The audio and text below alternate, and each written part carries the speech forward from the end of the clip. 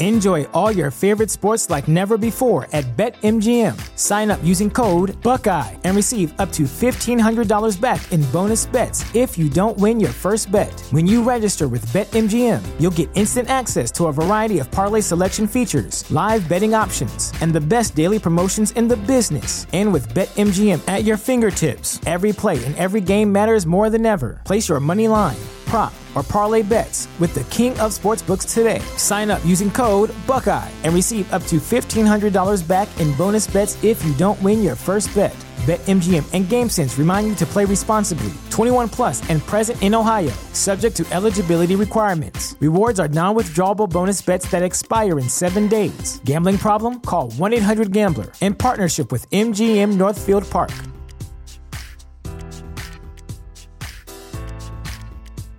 Say goodbye to your credit card rewards. Greedy corporate mega stores, led by Walmart and Target, are pushing for a law in Congress to take away your hard-earned cash back and travel points to line their pockets. The Durbin-Marshall credit card bill would enact harmful credit card routing mandates that would end credit card rewards as we know it. If you love your credit card rewards, tell your lawmakers, hands off my rewards. Tell them to oppose the Durbin-Marshall credit card bill. Yo, this is Conrad from Kansas, and I never listened to I Doubt It with Dollamore, but I always listen to I Doubt It with Brittany Page. The following broadcast may contain free thinking and open-minded discussion, ideas, skepticism, and adult subject matter. Topics will be discussed using adult language, sometimes gratuitously. Get ready to move the conversation forward. This ain't your granddad's news and comment show. This is I Doubt It with Dollamore.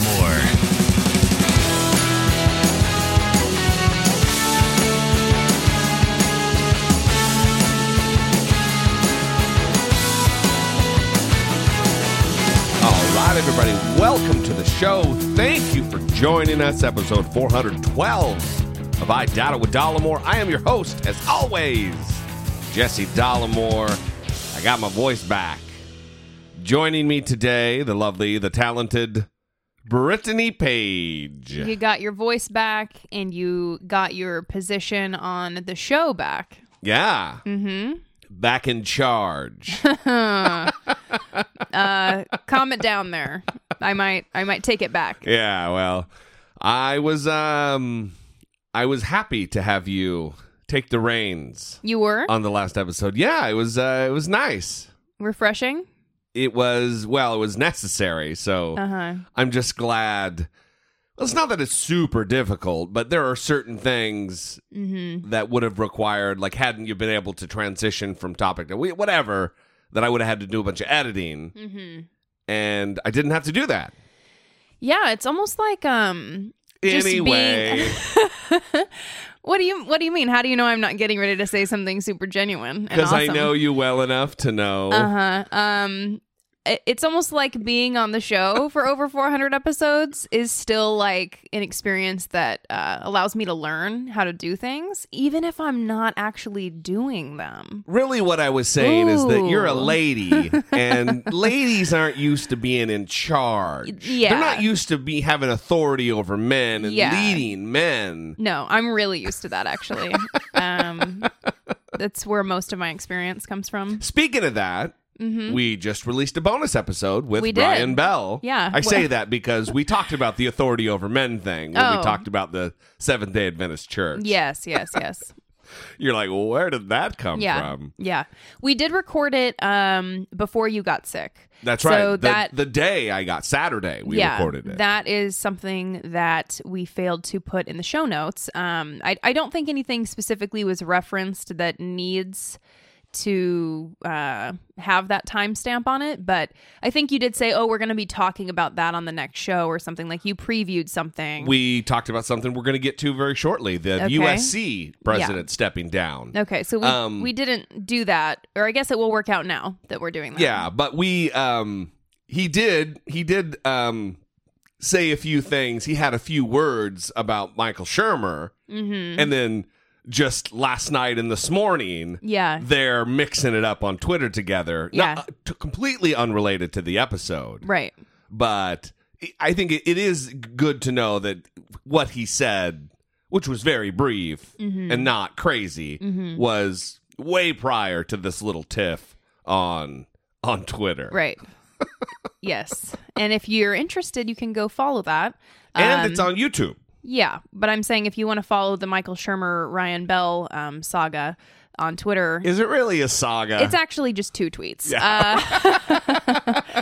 But it's not really even a mini series. That's at Ryan J. Bell. And by the way, if you're not following us on Twitter, I'm not sure what you're doing, because you got to remedy that. You're wasting your life. That's at Dollamore, at Brittany E. Page. You know how to spell it because it's on the podcast thing.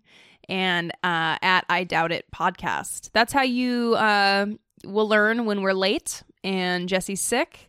And so it's important to follow those accounts. Don't further that narrative that I'm sick all the fucking time. No, I'm just saying that's one benefit of following the account. Let me say again, because we got a lot of people reaching out, very concerned about my health, like I have some autoimmune disease or something.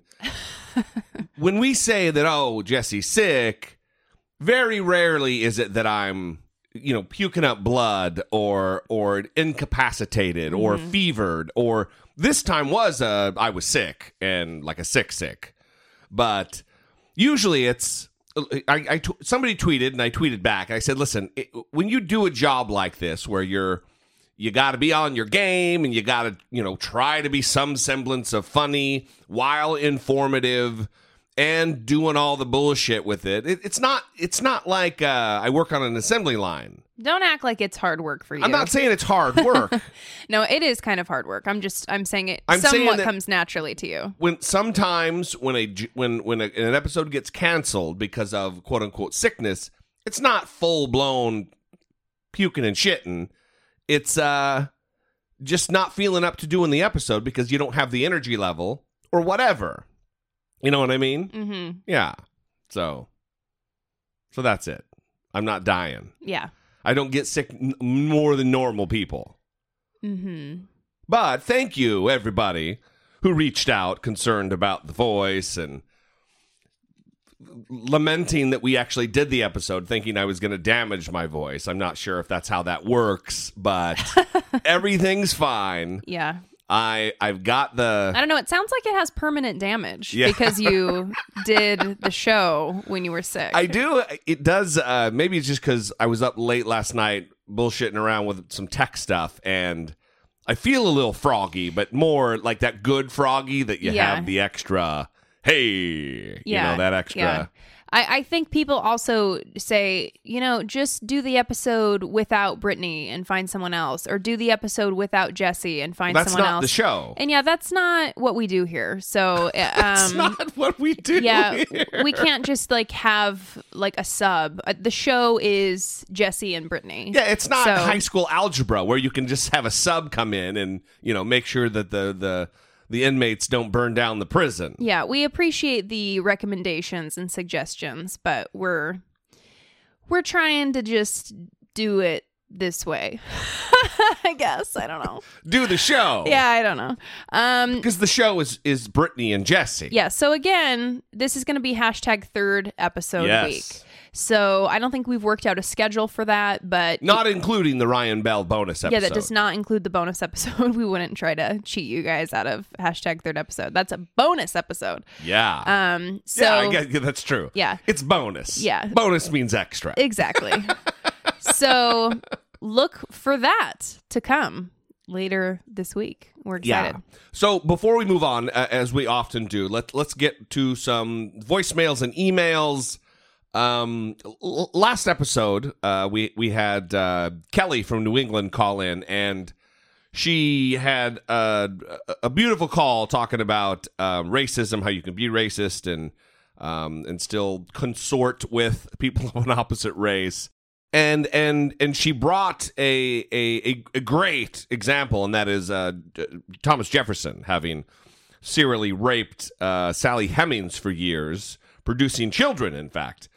And she used the phrase affair a few times, and I just bristled at it, and I wanted to correct it, and then now she's called back to to reassure everyone that she did not believe it to be a consensual affair. Hey, Jesse. Hey, Brittany. It's Kelly from New England. Last day of vacation. So, first, I hope, Jesse, you're feeling better. That voice was quite a thing. But, yes, 100% I recant. Jefferson was 100% a rapist and not in a torrid affair. I think I was empathizing a little bit too much with my subject. I just meant insofar as he was very, very affectionate and fond of Sally Hemings. And yes, he constantly raped her, but he would not have seen it that way. But doesn't change the fact of what he was doing. But the only reason I brought that up is because he got into a war of words with the poet Phyllis Wheatley, who's the very first African-American poet. And he was basically saying that she's clearly a parrot, and blacks can't do this, and blacks can't do that, and she can't actually be a real poet. It's some sort of hoax. They got into a whole war of words, and over a ancient Greek character named Terence. I don't have my books in front of me, again, vacation, but I'm sure if you want a history lecture, I will happily give you one. But he was trying to justify blacks being subhuman despite the fact that Miss Wheatley was an accomplished poet. It drove him bananas. So, yes, cognitive dissonance and racist forefathers. So, America has love the show, Brittany's the best part, and get well soon. Love the show, Brittany's the best part. Bye. So I think what Kelly is saying is that I was right in defending her from your vicious, vicious attack.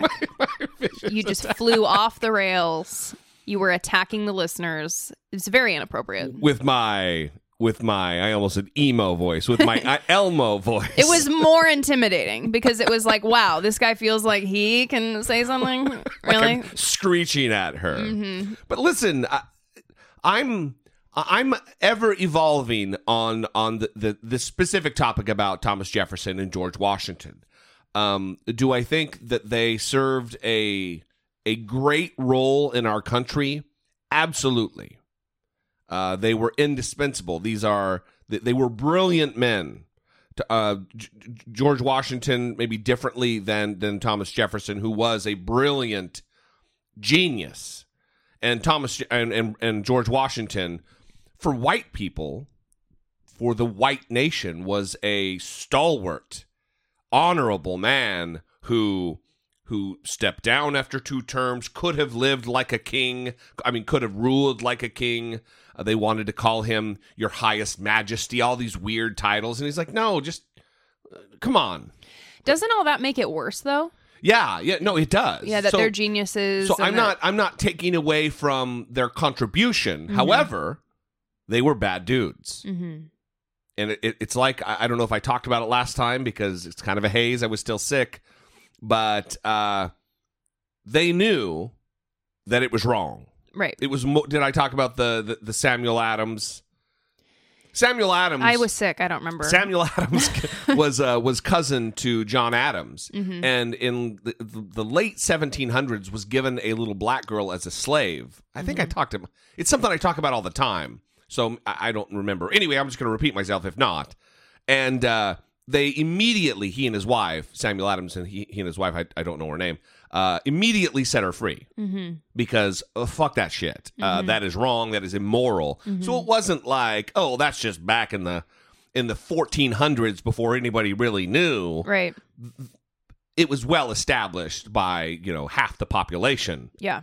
That slavery was a horrible, immoral practice, and you had men for the purposes of making money and their checkbook chose to own human beings. So I'm not going to give him a pass on that. You know, it's not like, oh, he cheated on his wife. Well, that's, you can kind of explain that away, and that doesn't make him the worst person in the world. We're talking about slavery. Right. We're talking about raping your slaves. Yeah, and it's a bridge too far for me. And when people talk about their tremendous influence and all of the noble qualities and how they were geniuses and all that, I just think that makes it worse because you're painting a picture of people who knew better and I agree. Should have done better. So yeah. Not good. Definitely not good. Kelly, thanks for the call. Hey, Brittany and prepubescent Jesse. It's Wayne from the UK. I just wanted to talk about the last episode. You had a caller called Sherry, and she made some big points that kind of struck a chord with me. Being a biracial, mixed race, whatever you want to call it, guy growing up in a little town in England, there's only a few of us. We all knew each other's names because, we all kind of like, oh, you're different. Oh, you're like me. And as we grew up, or especially for me, it was kind of like, which box do I fall into? I'm not black, I'm not white, so do I behave this way? Do I behave that way? And there's all these sort of societal pressures that you don't really kind of think about.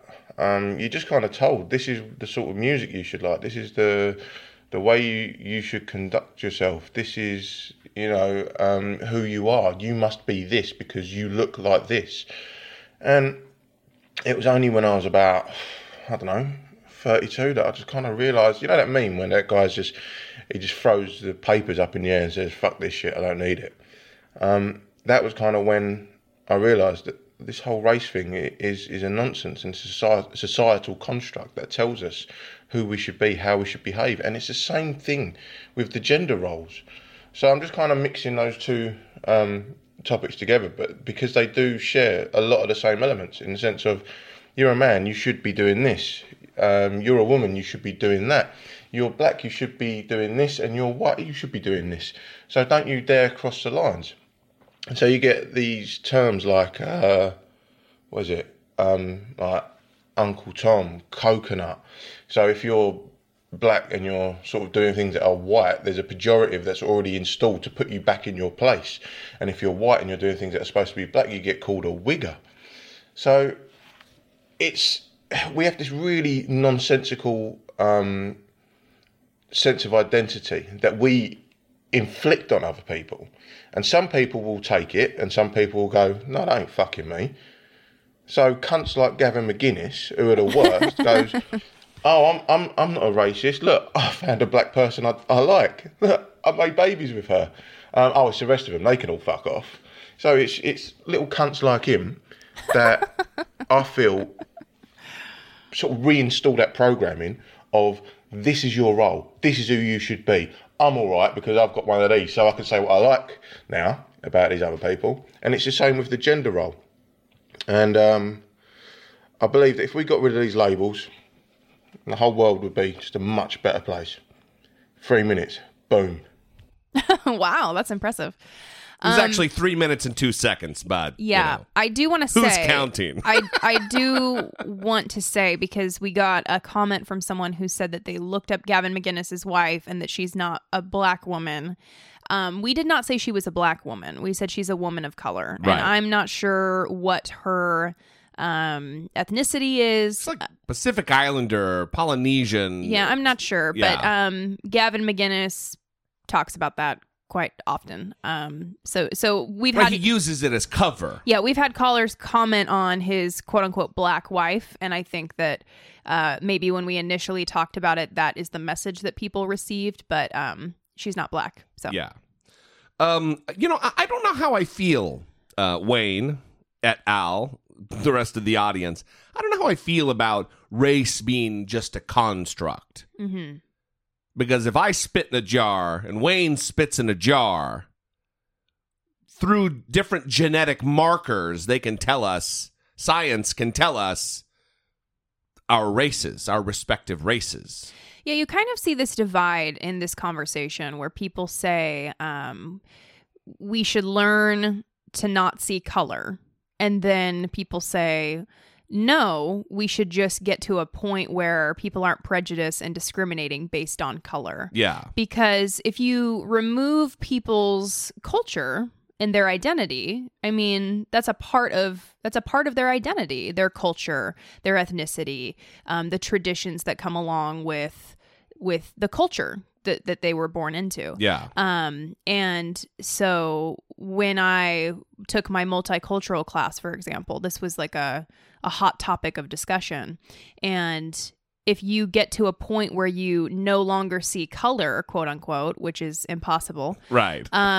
You're removing like people's history and things that might be meaningful to their identity. So I think that this argument of identity politics, quote unquote identity politics, is a problem and we need to get past it.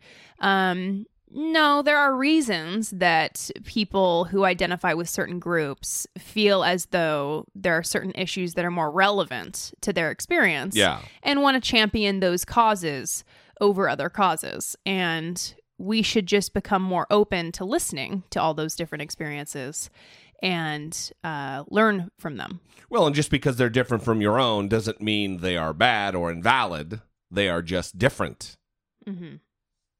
People need to be able to look past their fucking face and not be such dicks. I got it all figured out, Brittany. That is some wishful thinking. I got it all right figured there. out. That is wishful thinking. Wayne, brother, thank you for the call. We appreciate it. Moving on, final call covers kind of a panoply of different topics. Sam B, the Samantha B thing, where she used Wayne's favorite word to describe Ivanka Trump. I know. I wonder if when Wayne heard the clip, he was like, wait a minute, did she say something? I didn't hear. So what was controversial? Was something said or? Trump and, of course, masculinity, the topic we've been kind of touching on over the course of the last few episodes. Hey guys, I just have 3 quick points to hit. Number 1, Samantha B. I'm still unsure about my feelings towards her calling Ivanka a feckless C-word. The reason the story really blew up is probably because of that cuss word. Ivanka is, however, feckless. She holds an ambiguous position, says she's here to help advise her father, but then says she can't do anything and she can't comment because she's a daughter. I don't think we should resort to name-calling, especially when your argument is strong on its own. Threatening to take away children of immigrants trying to better their life for their families and put them in foster care or whatever, to quote John Kelly, is a valid concern to say the very least. Wondering what the hell Ivanka is doing up in there other than posting pics for the gram after she claimed to be an advisor is a valid concern. But let's be real. This wouldn't be news if we called Jared a pussy. Number 2, Trump. Can you please focus? As of right now, I'm not sure where these peace talks with North Korea stand, but he has time to come for a comedian? Alright, cool. Number 3, masculinity. This and femininity are outdated concepts. There's a whole new generation that isn't defined by these finite social constructs. So shut up about it, just be a good person and make the world a better place to live in whatever way you can. Whew. Anyways, love the show. Jesse's the best part. I'm not sure if Mfaniso is telling us to shut up about it. Hey guys, quit talking about things that exist. I'm not sure. I agree. Listen, that's the problem with missing episodes is the news cycle's so insane. We're not going to go back and address all of the Roseanne bullshit with the racist tweets comparing Valerie Jarrett to an ape, and then Samantha B. I don't have a problem with Roseanne losing her show, and I wouldn't really even have a problem if Samantha B. lost her show because those are business decisions. Yeah. If the NFL decides to fire or to bench or to fine players, that is also their business. What this boils down to is where you want to place your support and give your money, give your watch time to. It's about your values. And I'm not a big ABC fan just for the fact that they gave Roseanne a fucking show because she is a dangerous conspiracy theory peddler. Yeah. Promoted Pizzagate. Right. She's also a long racist. She's done all kinds of shit that is not just quote unquote problematic, but that is just outright racist. It's just racist. Yeah, I had someone ask me, what do you think is wrong with Roseanne? Like, do you think that she like has a mental illness? And I said, no, I just think she's a racist. Yeah, she's a racist. Yeah. So it is, for me, just about the values of things. I don't know where I stand right now with the NFL. I mean, it's bothersome that they are limiting the speech of their players by threat of fine through the team, and it's just they're playing into the president's hands, and that's a bummer. Yeah, so I'll start with what you just said and then move my way back to what I wanted to talk about. The issue for me is that the government has spoken out on the NFL. The government is exerting influence from the executive branch. That's right. Donald Trump tweeting about the NFL, calling players who protest sons of bitches. He is using the power of his office in a very inappropriate way. This should not involve him. He should stay out of it. Yes. Mike Pence doesn't need to go and... Especially related to free speech. Yeah, stay out of it. Same with him tweeting about Samantha Bee and her show, and the press secretary releasing a statement about Samantha Bee's show. Demanding she be fired. Yeah, saying it's not fit for television. That's not up to you. That is not your role. Know your role and step back. We're not in the business here of the government saying what is fit for TV and what is not. Stay out of it. You don't demand from the White House press secretary podium that Samantha Bee be fired for specific speech she used. That is encroaching on authoritarian and autocratic behavior. Right. So if there's an important conversation to be had about all of these different issues, it's that. And I would like to see more of a focus on that in these conversations. I'm going to get back to Samantha Bee in a second, but on the masculinity femininity issue, it would be great if we could all just live as though those concepts don't have power and don't influence people, but they do. And you see it with Jordan Peterson making $80,000 a month on Patreon from dudes who are accepting his message, feeling like they are not getting a message from anyone else. And we have to deal with this. We have to talk about it, because if we don't talk about it, then Jordan Peterson has a monopoly on it. And he's going to be the only one who's giving a message to vulnerable, angry, violent young men. He's also already feeling validated. Yes. And if he doesn't get pushed back, there's just a vacuum there of him feeling absolutely correct. There needs to be pushback. There needs to be a divide drawn. Right. Now, with Samantha Bee, I'm not offended by that word. Yeah, I'm not offended by like any words. In fact, I recently just came around to the point of blocking people that treat me bad online because I don't really care about it. But I guess I just don't need to waste time on it anymore. Yeah. That's why I've come around on it. But otherwise, the word is not offensive to me. I understand that it's offensive to other women, and that's fine. What was weird to me is like seeing Donald Trump tweet about how inappropriate it is. Mr. Shithole Countries, grab him by the pussy. There's all kinds of recordings of him giving speeches, dropping the F-bomb. Yeah, so fuck off. Right. I don't need to hear these people that clearly talk like this in private, acting all puritanical about the word. For sure.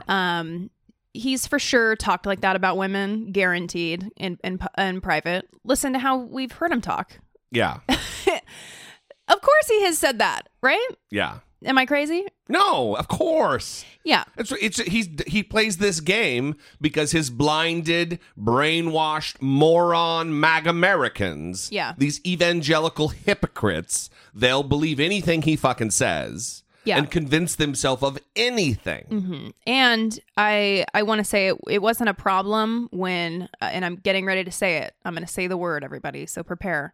When Ted Nugent called Hillary Clinton a toxic cunt. Right. And he is still on the board at the NRA. He was invited to the White House. He took pictures with Donald Trump and Sarah Palin, and I forgot who else was there. Yeah, and they took a picture in front of the portrait of quote-unquote toxic cunt Hillary Clinton and made fun of her. Right.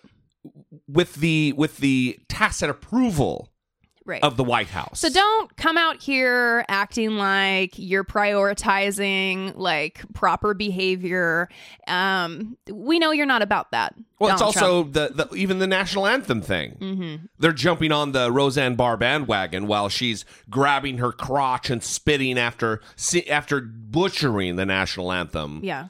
So just enough. I do think it's a fair point that when you have a better argument, you don't need to sink to that level, because Samantha Bee gave the other side ammunition to go after this and make it an easy talking point to act like a victim. And that's unfortunate. I agree with that more times than not.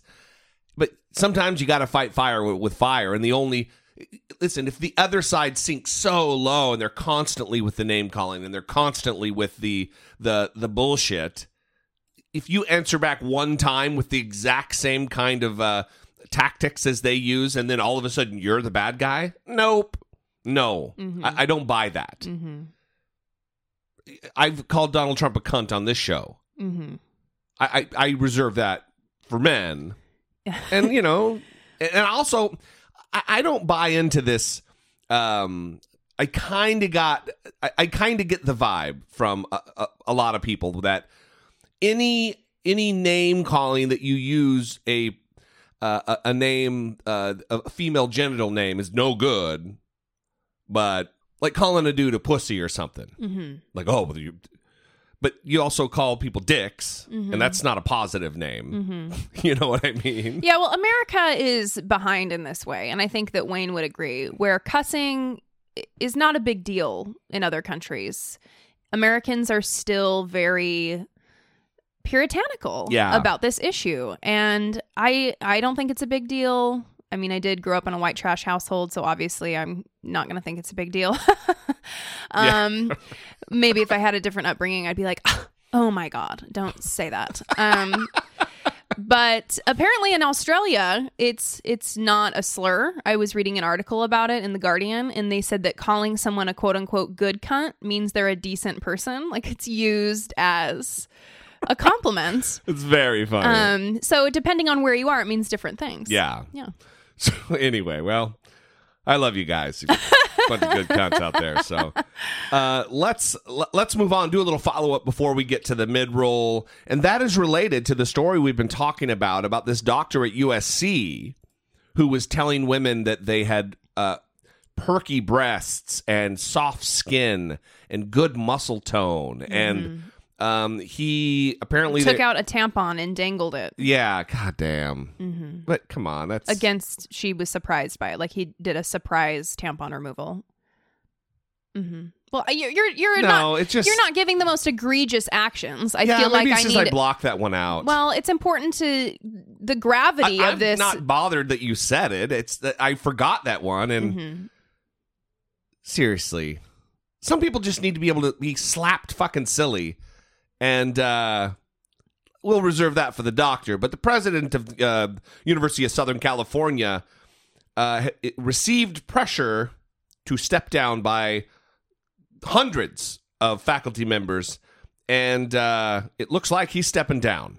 The president of USC under fire this evening after several former students sued the university, accusing a campus gynecologist of sexual misconduct and assault. They claim it went on for years and that the university failed to respond to complaints. Tonight, there have now been hundreds of calls to a hotline that's been set up. And here's ABC's Kana Whitworth. And we warn you tonight, some of the details are disturbing. Tonight, mounting pressure on USC's president to resign after allegations the university ignored multiple complaints of sexual misconduct by a now former campus gynecologist. Lucy Chi is one of 7 women filing lawsuits against the university and the school's only gynecologist for nearly 30 years, Dr. George Tyndall. He told me, go ahead and undress, I'll turn around. And he turned only sideways so that he could kind of still look out of the corner of his eye. I felt uncomfortable, but then I thought, he's the doctor. He knows what he's supposed to do. The university says they've received as many as 300 calls on a hotline set up for patients of Dr. Tyndall. He stuck his fingers inside me, and then he moved them around. And I said, no, there's no need. There's no need. Please stop. No, and he said... You asked him to stop. I asked him to stop. And did he? He didn't. Tyndall has denied any wrongdoing to the LA Times and left the university in 2017. 200 faculty members at USC demanding that USC President Max Nikias step down, writing that he's, quote, lost the moral authority to lead. Nikias, who has the full support of the Board of Trustees, has said Tyndall's alleged misconduct is unacceptable, and he has a plan to change the culture of the university when it comes to handling allegations of sexual misconduct. David, I spoke with a lawyer who said today he talked to 36 other women who say they were also assaulted by Dr. Tyndall, and he expects that number to grow. And now the university is hiring outside counsel to investigate these claims. David? Kana Whitworth tonight. Kana, thank you. So Nikias is stepping down, and, I gotta make a prediction that I think anybody with clear eyes would be able to make, and that is the fact that there is going to be sizable settlements and several lawsuits involving this, a la the situation at Michigan State University with Larry Nassar. This could be a massive problem for USC related to all of the payouts that they're going to have to undergo, and justifiably so. Yeah. So that's good that they chose, for whatever, I say that doing the right thing for the wrong reason still results in the right thing being done. And even if they did this for the fact of the public relations aspect of it, and not for the, taking care of students or whatever, he's stepping down. They're going to get somebody in there. And this rocks a campus when there's scandal like this. And it's like when a plane crashes. The week after a plane crashes, that's the best week to fly that airline, because they got their shit on lock after that. They're going to be dotting every I and crossing every single T. And they're going to be reviewing processes at USC. They're going to be making sure that everything is done right. Hopefully some good comes out of this. Yeah, for sure. Support for I Doubt It with Dollamore comes from generous, engaged, intelligent, and good-looking listeners like you by way of Patreon. Your support on Patreon for as little as $1 a month helps keep the show going and move the conversation forward one podcast at a time. If you would like to join the ever-growing family of supporters, please visit patreon.com/I Doubt It with Dollamore. Charles. And Joshua. Beautiful. Thank you, gentlemen, so much. We appreciate the support, helping us move the conversation forward. If you are not ready, not able, whichever, to support the show financially, you can go to iTunes and rate and review the show. I think you can do it on Stitcher, too. I don't know anything about that, though. So Apple Podcasts is really the main, the lion's share. The preponderance of our listeners come from there. And it helps us get in front of new listeners. So we would appreciate that very much. Thank you, guys. We love and feel a kinship with our audience. I think that's unique. I don't listen to a ton of podcasts. I almost said a shit ton and then went a different way. I don't listen to a ton of podcasts, but when I used to listen to a lot, what we have here with our audience isn't anything I'd ever heard. So I take a lot of pride in the relationship we've fostered with our audience. Generally, and then even specifically with some of the members through the Patreon calls like we had this last weekend. Yeah. It warms my heart. And we have more Patreon calls, because those ones from this past weekend here were to make up for May. And so the June... Memorial Day just fucked us. Yeah, the June hangouts are scheduled for the last Friday and last Saturday of the month, like they normally are. That's right. Yes. So... And we're getting ready to plan another giveaway type deal contest on Patreon. We'll probably have more details about that next episode. And I guess, I don't know why I brought it up since we're not going to give the details now. But yeah, look forward to that. Really cool contest coming up that you don't know about. Good times. We don't really even know about. Well, we've got a very cool book that kind of documents the campaign and the early presidency of Donald Trump. Yeah, it's a big, heavy book that can double as a weapon. And it is like a great coffee table book to just put on the coffee table and piss off relatives when they come over for Thanksgiving and start debates. It'll be great. It was published by CNN. Like J-Tap wrote the foreword for it. Anyway, it's super solid. Yeah. And we've got one of those we're gonna do like we did with the listener co-host thing. Right, like give everybody an opportunity to become a Patreon supporter by a certain date, and everyone will be entered in as long as you're still on Patreon. And we'll announce that date and like post a picture of the book and everything in a couple of days. See what we did? We just did it. Just no fine details. Yes. That's just the broad strokes.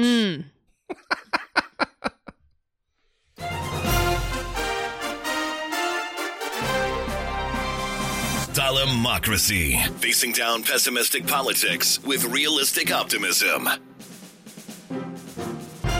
So in the wake of all of this Roseanne Barr racism and Sam B cunty talk, a very serious story fell through the cracks, was completely neglected by the mainstream media, completely neglected dramatically by Fox News, but almost equally dramatically by CNN and MSNBC. Mm-hmm. And that is the fact that a Harvard study has concluded that more people died as a result of Hurricane Maria than during 9/11. According to a new study, the death toll from Hurricane Maria in Puerto Rico is more than 70 times higher than officials claim. The study was published in the New England Journal of Medicine. Researchers spoke with thousands of storm victims and concluded that over 4,600 people died as a result of the storm. Officials put that number at just 64. But that official death toll did not take into account the impact of the extended loss of electricity and access to food, water, and health care after the storm. CBS News correspondent David Begnaud spent weeks in Puerto Rico reporting on Hurricane Maria and the aftermath, and he joins me now. David, the official estimated death toll was only 64. This study suggests that over 4,600 Americans were killed in relation to Hurricane Maria. Now, that would make it the deadliest storm in modern U.S. history. So why this discrepancy? So the government's number of roughly 60 takes into account direct storm-related deaths. So a death which involved a tree falling on someone, maybe a mudslide where someone was killed as the earth pushed into their home and destroyed it. These numbers take into account not only directly related deaths, but indirectly. So someone who was on oxygen but lost electricity at home and didn't have it, and so their death can be attributed to the storm. A diabetic who couldn't go to the pharmacy because the pharmacy was closed. So it takes into account a number of chronic illnesses that were not factored into the death toll. Now, those are the words of the academics, both on the island of Puerto Rico and at Harvard, who were a part of this study. This study, by the way, was done very cheaply in terms of money spent. It was roughly $30,000. However, for several weeks, graduate students and researchers went to about 3,000 homes on the island, and they interviewed people. How many people live here? How long did you have electricity? What kind of illnesses do you have? And they used figures that are very commonly used across the world when it comes to determining the number of deaths after a natural disaster. And they came up with the range of anywhere between 800 and as high as 8,000. Now, that is an incredible swing. But they say that their estimates are more on the conservative side. And so roughly 4,600 is where they're at right now. Now, the government of Puerto Rico has asked George Washington University to do a study on behalf of the government. They thought that study was going to be released in May, but George Washington University has said it's taking much longer than they thought. So the Harvard researchers actually said to me today, look, here's our study. We presented it. We can't wait to see what George Washington University finds. But as one Harvard researcher told me, the bottom line is the number being given out by the government, in the opinion of the Harvard researchers, is grossly understated. So that 4,600 number is an estimate. And the important story here is that the official death toll is 64. And so there's this large disparity between this estimate from Harvard researchers and the government's official death toll. And so what needs to happen here is there needs to be an additional investigation. And there needs to be more of an emphasis on what we can be doing to help the American citizens in Puerto Rico. Yes. And since this story hit, I haven't seen anything from Donald Trump. He's still tweeting about how he can pardon himself and how the appointment of special counsel Robert Mueller is unconstitutional. This is what his priority is. That's right. Puerto Rico and... Unabashedly, this is what his priority is. Puerto Rico is not a priority for him. One of the notable things about this study, too, is that they found that interruptions in medical care were the primary cause for the high mortality rates after the storm. So, again, not being given the resources needed to survive in the aftermath of that hurricane, which completely decimated Puerto Rico. Well, think about what damage was done. The infrastructure was completely wiped out. Roads washed away. Bridges washed away. No electricity. So how do you go from a modern society dependent upon electricity to a society with zero electricity in the sweltering heat and needing to do major construction projects to get the infrastructure back online? Well, and that's the problem. So how do you put in place a recovery effort when you don't have an accurate death toll, when the death toll that you have is likely wildly inaccurate? How do you put that recovery effort in place?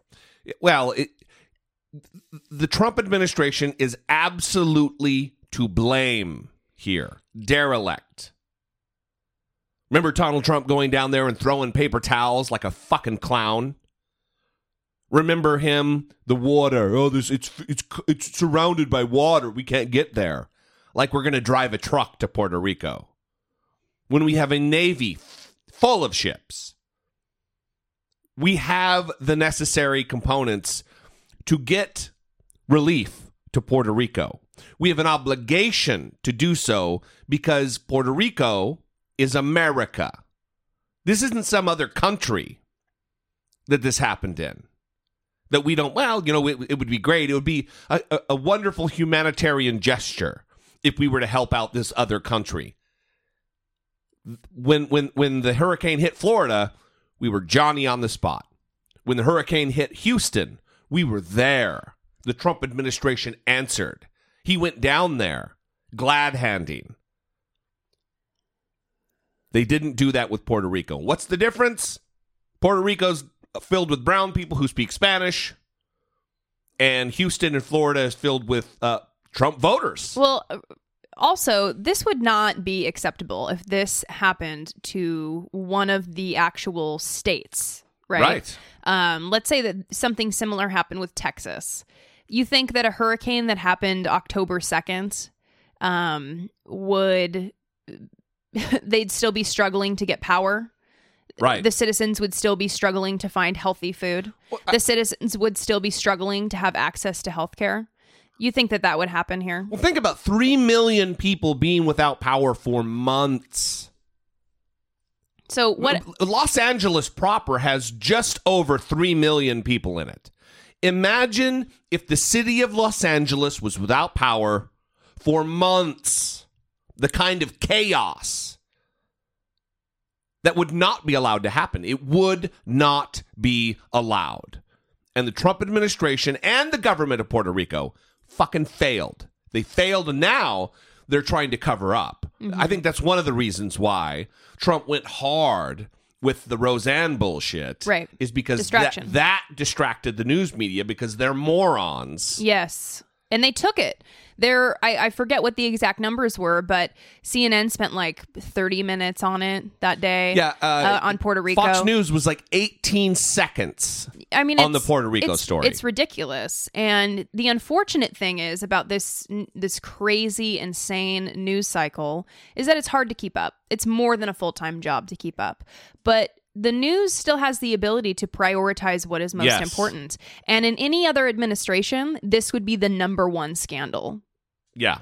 Well, they have a responsibility to do so. Listen, being a member of the media, the press, the free press, the constitutionally protected free press, it's the only job in America that is guaranteed protected by the Constitution. If you're a welder, you don't have a constitutionally protected job. If you are a journalist, you do. So you have a fucking responsibility that comes along with that constitutional protection to do the right thing, to cover the right story. And they abdicated their duty here. They failed America, they failed Puerto Rico, and they failed themselves. And that's CNN, for whom I have some fondness, MSNBC, and of course, Fox News. Fuck them all. They fucked this up.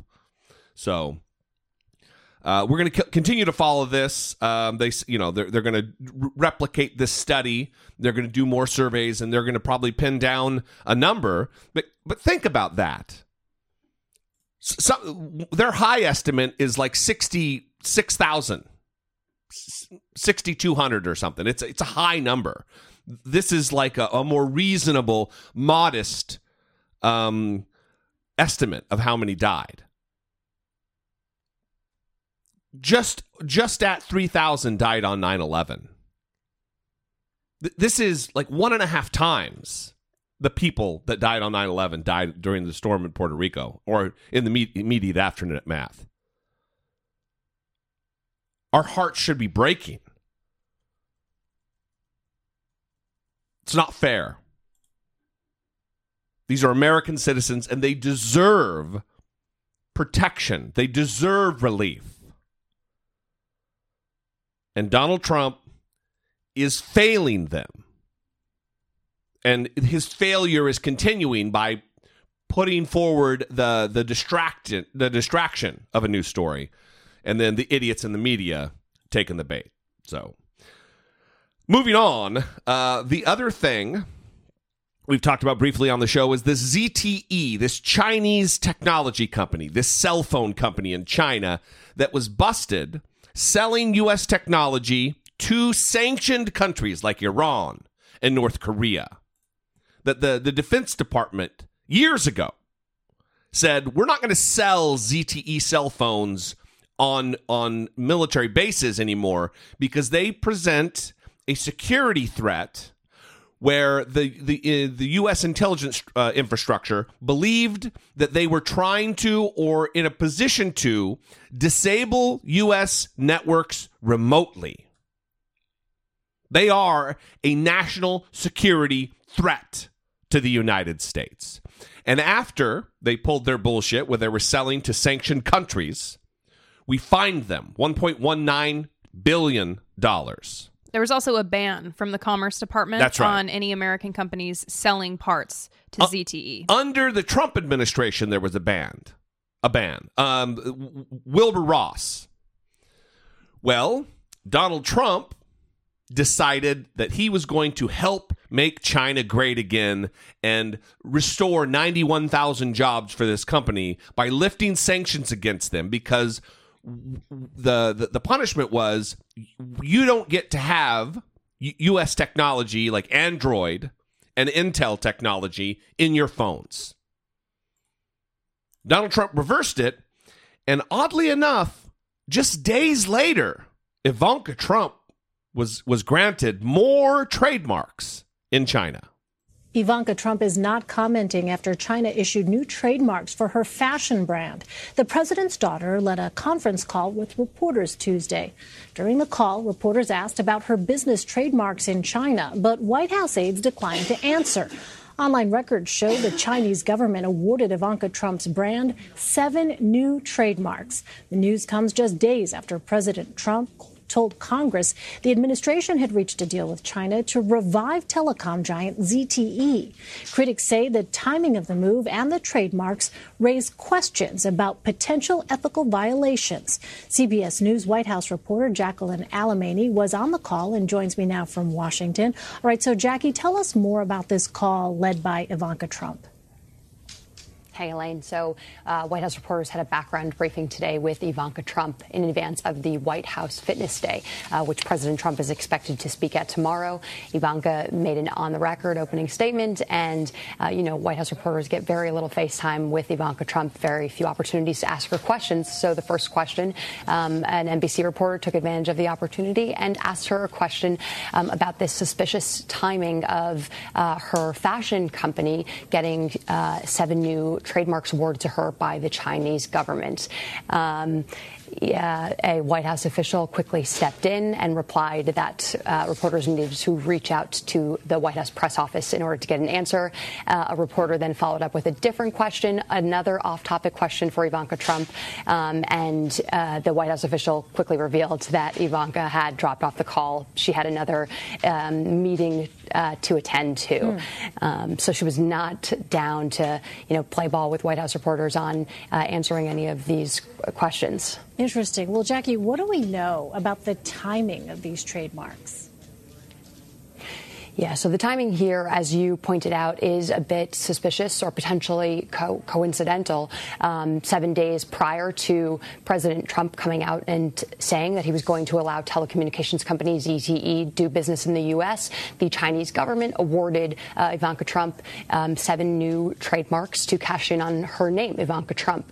Now, Ivanka Trump's company, her fashion company, has argued that this is, her company throughout the year constantly puts in new requests for new trademark requests in order to protect her name due to increased interest in the Ivanka Trump name. But, again, this timing is awkward as the president came out really against his administration's stance of preventing ZTE from doing business in the U.S. after they violated sanctions against North Korea and Iran. No, she just really had a meeting to attend right at that moment. Yeah. It was very important that she immediately drop off the call right after the question and go to this other meeting that was scheduled. This is another case where Ivanka Trump, the feckless idiot, we'll just say that, the complicit, criminally inclined syndicate member,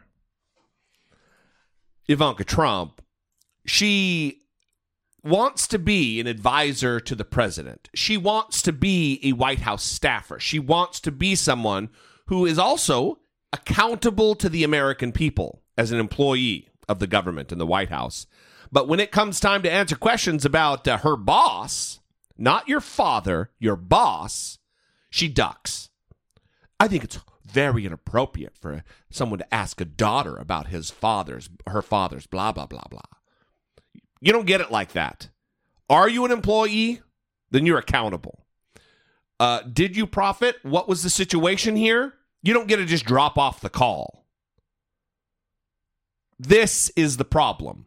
This is a story that should be covered. Not only that, but ZTE has hired a former member of the Trump campaign as a lobbyist amid negotiations with Donald Trump to loosen restrictions hampering the company's ability to do business with the U.S. So his name is Bryan Lanza. He's a former advisor to both the Trump campaign and Trump's White House transition team. Yeah. And he... you remember Donald Trump tweeted this: President Xi of China and I are working together to give massive Chinese phone company ZTE a way to get back into business fast. Too many jobs in China lost. Commerce Department has been instructed to get it done. This is a national security threat to the United States. Right. That Donald Trump is now complicit in getting back on the ground to pose a threat to America. Yeah, and he was criticized for this tweet because he's talking about too many jobs in China being lost. Yeah. And for someone who ran on the mantra of America first and jobs, talking about too many jobs being lost in China seems a little odd. When is this going to stop? When is this going to be a problem for the traitors who are Republicans in Congress? When? At what point? He's going against not only past administrations and the Obama administration and the decisions made about ZTE, and we're talking about going back to like 2014, 2013. He's also going against his own Commerce Department, taking everyone by surprise.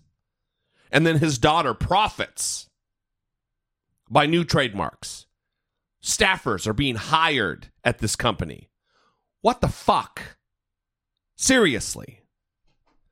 Well, and this Bryan Lanza guy is reportedly still in communication with White House officials. Of course he is. And it was reported last month that Lanza is helping a Russian company owned by a sanctioned oligarch lobby, to lobby the Trump administration to lift penalties against the firm. So no loyalty to the United States of America. Yeah, and again, this is what we're talking about with the just onslaught. Constant scandal going on in this administration, which is hilarious because the joke was corrupt Clintons. Drain the swamp. Clinton corruption. Yeah. And it's just every day, all day. It's hard to keep up with the amount of corruption coming out of this administration. Well, moving on, we're going to move on here. But the other thing that happened that was a bombshell was this 20-page letter that was written and delivered to the special counsel Robert Mueller in January that was just leaked. And the White House is trying to portray this. Donald Trump is trying to put this out there that the special counsel leaked this memo. And I got a news package here to play, but it makes you wonder, at what point do journalists, when they get a source, leak them a letter from the White House? Because it was leaked from the White House. And then the president says, oh, none of my people leaked it. This is from trying to malign the process, trying to malign Robert Mueller.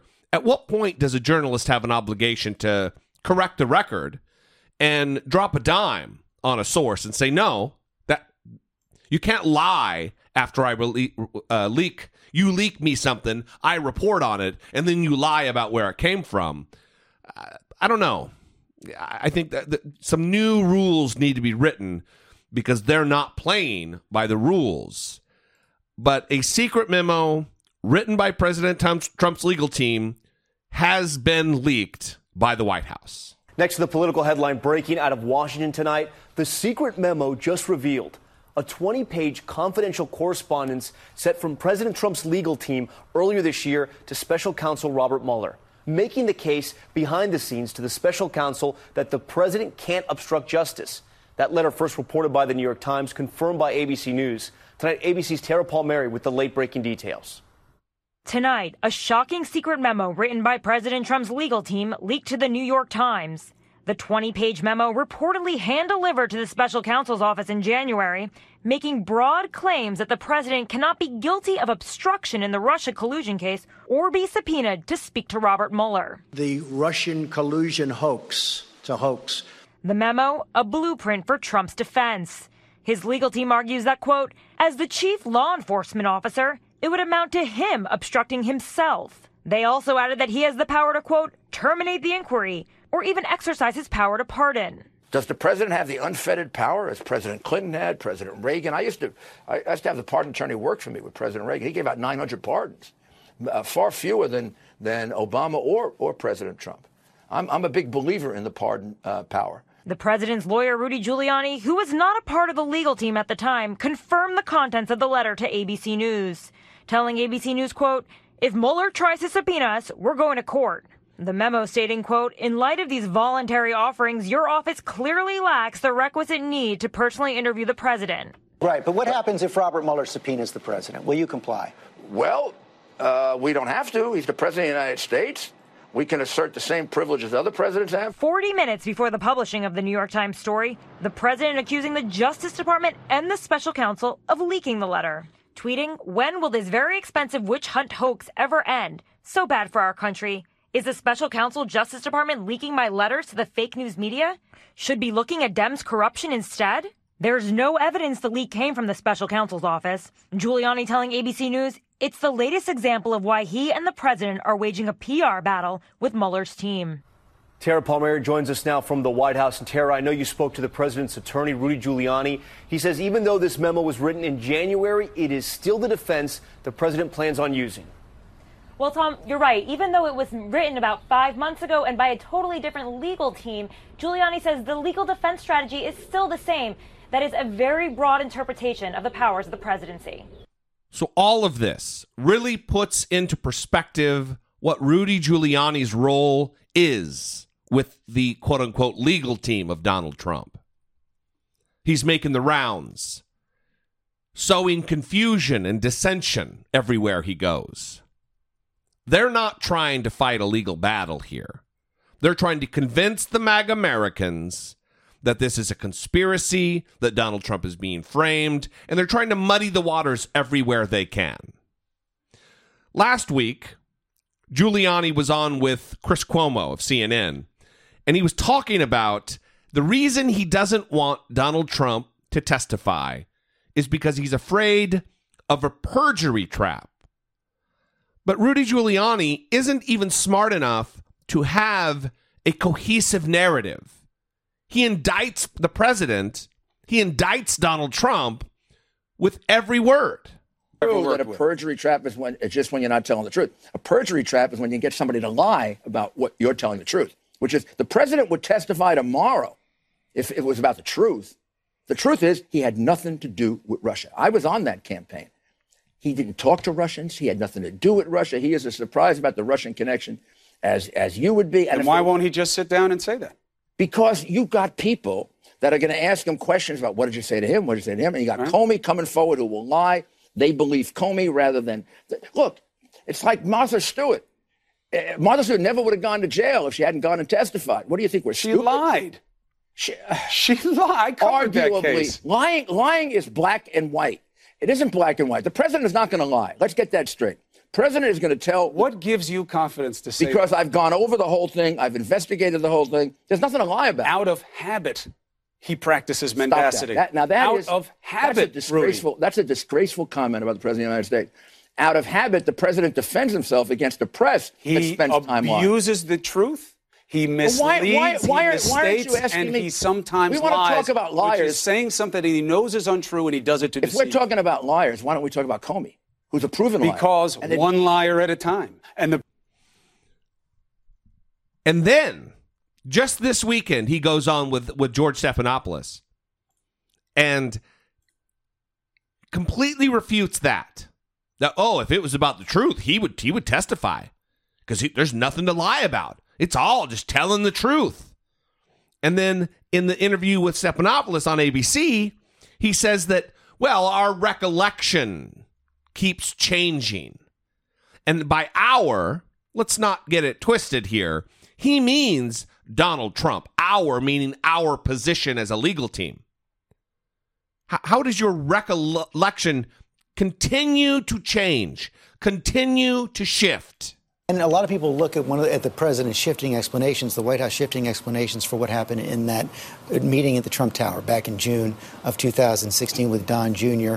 I remember when this was first reported, Jay Sekulow was on my program, said the president had nothing at all to do with that letter. Later, Sarah Sanders said, he sort of weighed in, but he didn't dictate it. And now this letter from the president's lawyers say very, very clearly he dictated the statement. How do you explain those shifting explanations? Happened to me with the whole situation of repaying the money that was laid out by Cohen. When the president first talked about it, nobody focused on it. Nobody thought about it. That was a very busy time. And then when we got on board, I went through everything. It was the only change we had to make. At that point, this other change had been made. When you consider the big scope of this narrative, four or five changes. It's a complicated thing. The president was there. He was dealing with the letter. At first, it was all denied, and now you're saying he dictated. But I don't know that Jay would have to answer that, and I've talked to him about it. I think Jay was wrong. I mean, this is the reason you don't let the president testify. If our recollection keeps changing, or we're not even asked a question, and somebody makes an assumption. in my case, I made an assumption. Then we corrected it, and I got it right out as soon as it happened. I think that's what happened here. Liar. Rudy Giuliani is a fucking liar. You don't say with a definitive tone, oh, Donald Trump paid him back. Yeah, he repaid the $130,000 to Michael Cohen. Mm-hmm. And then, my recollection shifted. It changed. It's not a recollection shifting. It's that you're a fucking liar. Donald Trump is a liar. Mm-hmm. He either did help draft that statement aboard Air Force One, lying about the content of the meeting at Trump Tower with Natalia Veselnitskaya, or he did not. There's no need to worry about testifying if all you're going to do is tell the truth. Mm-hmm. Did you have something to do with it? No, I did not. Well, that's the truth. It's not a big deal. Well, there's also a risk there in talking about how the recollection has changed and all of that, because you're still lying. So yes. you're just trying to get around admitting that you're lying. And if you try to pull that kind of shit with the investigators, it's not going to fly. Yeah. Especially with the Mueller team. Mm-hmm. You and that's why they're so afraid. Yeah, you might be able to do that in a civil case. That's why they keep saying only if it's a couple questions and only if it's very structured and only if we know the questions. We'll answer the questions if we get to write the questions. Right. You have 30 seconds. Go. Oh, you spent all the time asking the question. We have no time to answer it now. Rudy Giuliani now is also He's furthering the narrative from that 20-page memo, that 20-page letter sent to Robert Mueller, in saying that the president cannot be indicted or subpoenaed by the special counsel. That a sitting president, that is just off the table. It's not what happens. In complete defiance and in a flip-flop from a previous position held years earlier. In addition to the constitutional issue, which will be, a complex one, we admit that, although we think we have the better argument. The one that's definitive is the OLC, Office of Legal Counsel in the Justice Department, wrote a memo at the conclusion of the Clinton thing, the Clinton administration, and said, you cannot indict a sitting president, nor can you compel process. So it's part of the rules of the Justice Department. And Mueller is Has he responded to the letter? Has not. No response to the letter. And Mueller is completely surrounded by the rules of the Justice Department and agreed to follow them. But so what is the state of play exactly with Robert Mueller now? He has not responded to that letter. He's responded to other things. Look, if I were him, I wouldn't respond to the letter either unless I made the decision to go or not to go. If I'm not going to go, why respond to it? I got other things to do. And if I am going to go, I better spend a month on it. I mean, Emmett Flood, who's the president's let's call him his in-house counsel, in the White House. In the White House. And basically, this is his area of expertise. He represented President Clinton, represented President Bush. This is the area he knows probably better than anybody in the world. So we're relying on him, and as well as Jay, and John did an excellent job. And everybody we've had look at this says, I guess what lawyers always say, we can't guarantee it, but 90%. Rudy Giuliani is a skeevy douche. First, I'm going to play him in 1998 with Charlie Rose saying the exact opposite thing about indicting a sitting president, compelling process, a.k.a. subpoenaing a sitting president. All of the Watergate litigation resolved the fact that the president is not above the law, is not able to avoid subpoenas, and the president has a right, like anyone else, to go before a judge and say, this is being done for an improper purpose. This is being done for purposes of harassment. If a judge agrees with that, fine. But if a judge doesn't, then you have to testify. So he's saying you can be subpoenaed, and then you just go to court to try to get it quashed, to try to get it reversed by a judge. In 1998, when it was a Democrat, when it was Bill Clinton, absolutely appropriate to subpoena, to compel process. But now that it's Donald Trump, oh no, it's long held. And here's what you need to understand is that this DOJ memo, this policy within the Department of Justice, isn't a court-ordered or a court-mandated thing. This is a policy. This is the opinion within the Justice Department that it can't be done. It's never been challenged in court. We don't know if you can indict a sitting president. Which leads us to what Donald Trump tweeted today on the heels of what was said this weekend and in the memo, that Donald Trump may be able to actually pardon himself. Letter also cites the president's pardon power. Do you and the president's attorneys believe the president has the power to pardon himself? He's not, but he probably does. I mean, he has no intention of pardoning himself, but he probably does. It doesn't say he can't. I mean, that's another really interesting constitutional argument. Can the president pardon himself? I think it's an open question? I used to run the pardon attorney. It would be an open question. I think it would probably get answered by, gosh, that's what the Constitution says, and if you want to change it, change it. But, yeah. So Donald Trump tweeted about this today as well. They're going hard with this, talking a lot about pardoning, even though he did nothing wrong. And he tweeted, quote, "As has been stated by numerous legal scholars, I have the absolute right to pardon myself. But why would I do that when I have done nothing wrong?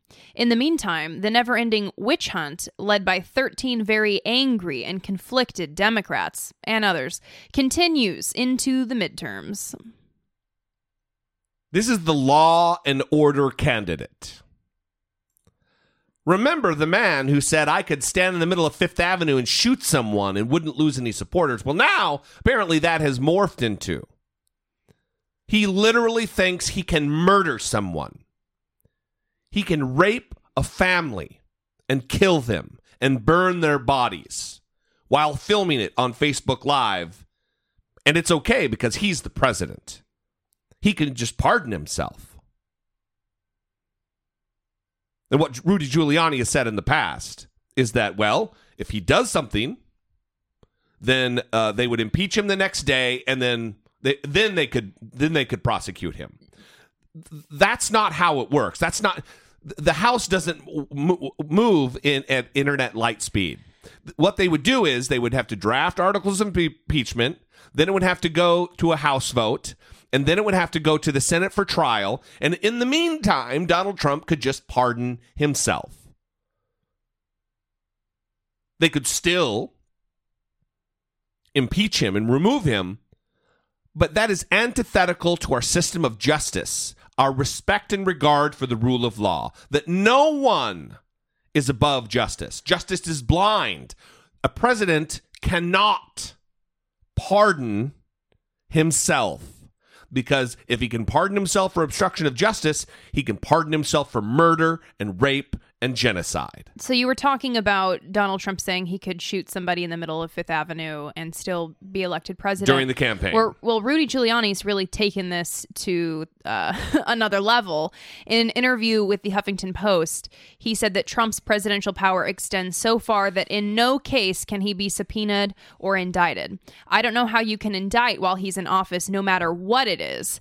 And then he goes on to give an example of him shooting, just a hypothetical situation where he could shoot James Comey and still not be indicted.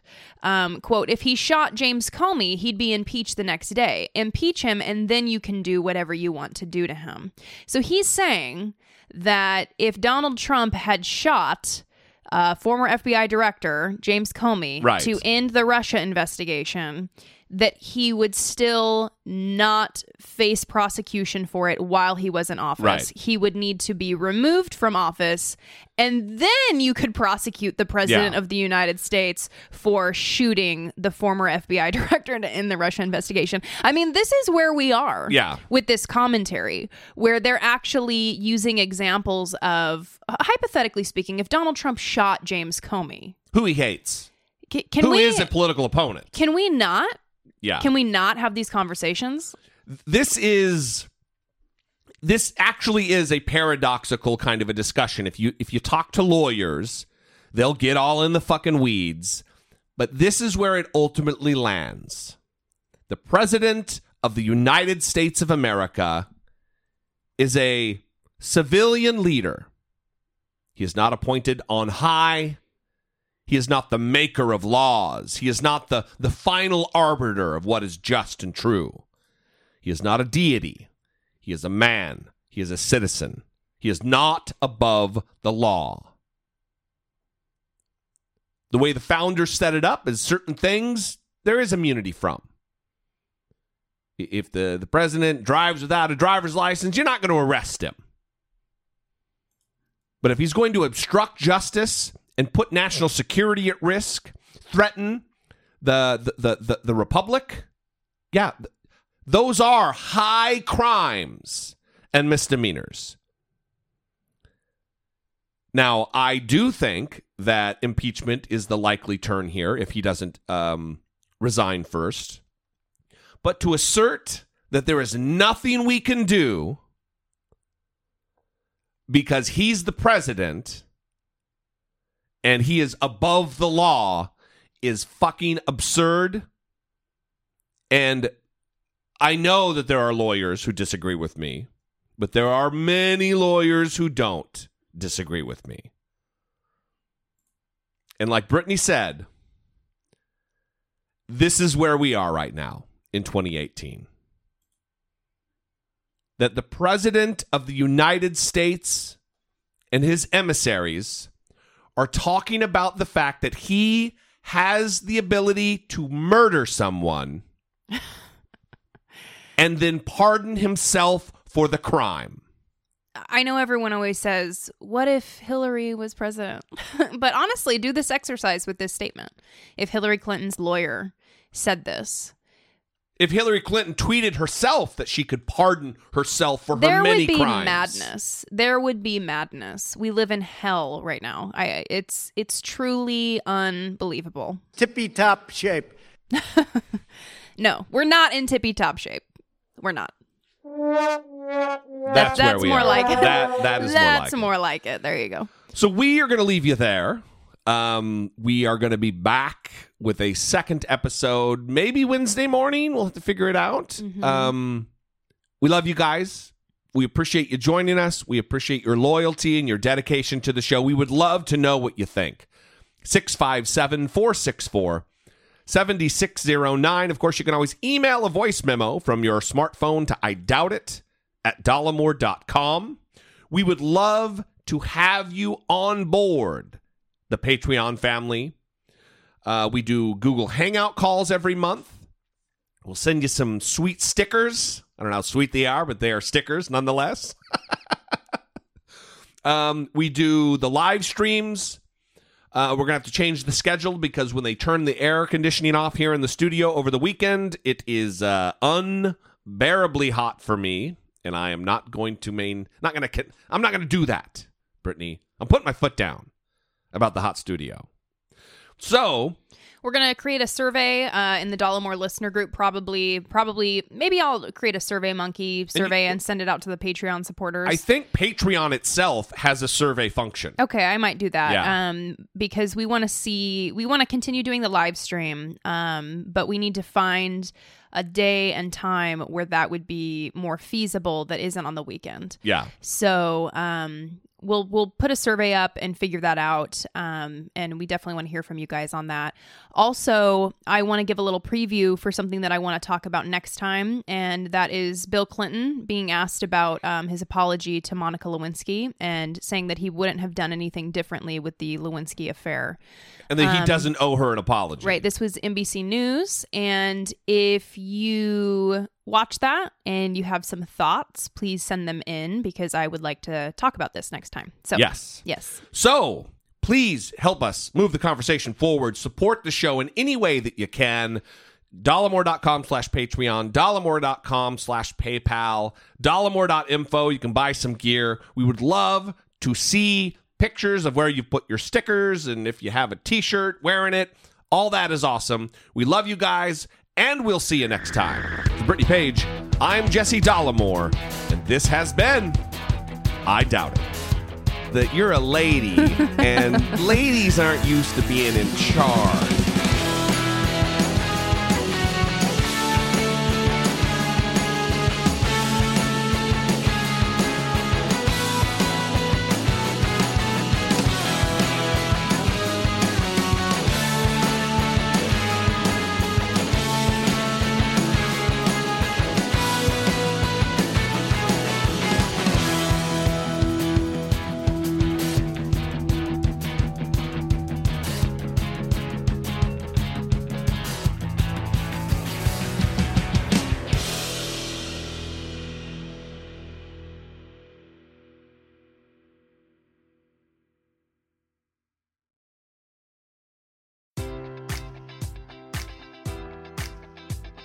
Enjoy all your favorite sports like never before at BetMGM. Sign up using code Buckeye and receive up to $1,500 back in bonus bets if you don't win your first bet. When you register with BetMGM, you'll get instant access to a variety of parlay selection features, live betting options, and the best daily promotions in the business. And with BetMGM at your fingertips, every play and every game matters more than ever. Place your money line, prop, or parlay bets with the king of sportsbooks today. Sign up using code Buckeye and receive up to $1,500 back in bonus bets if you don't win your first bet.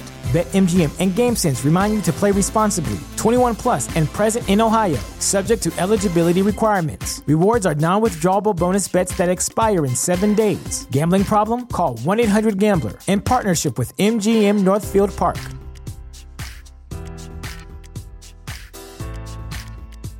Say goodbye to your credit card rewards. Greedy corporate mega stores, led by Walmart and Target, are pushing for a law in Congress to take away your hard-earned cash back and travel points to line their pockets. The Durbin-Marshall credit card bill would enact harmful credit card routing mandates that would end credit card rewards as we know it. If you love your credit card rewards, tell your lawmakers, hands off my rewards. Tell them to oppose the Durbin-Marshall credit card bill.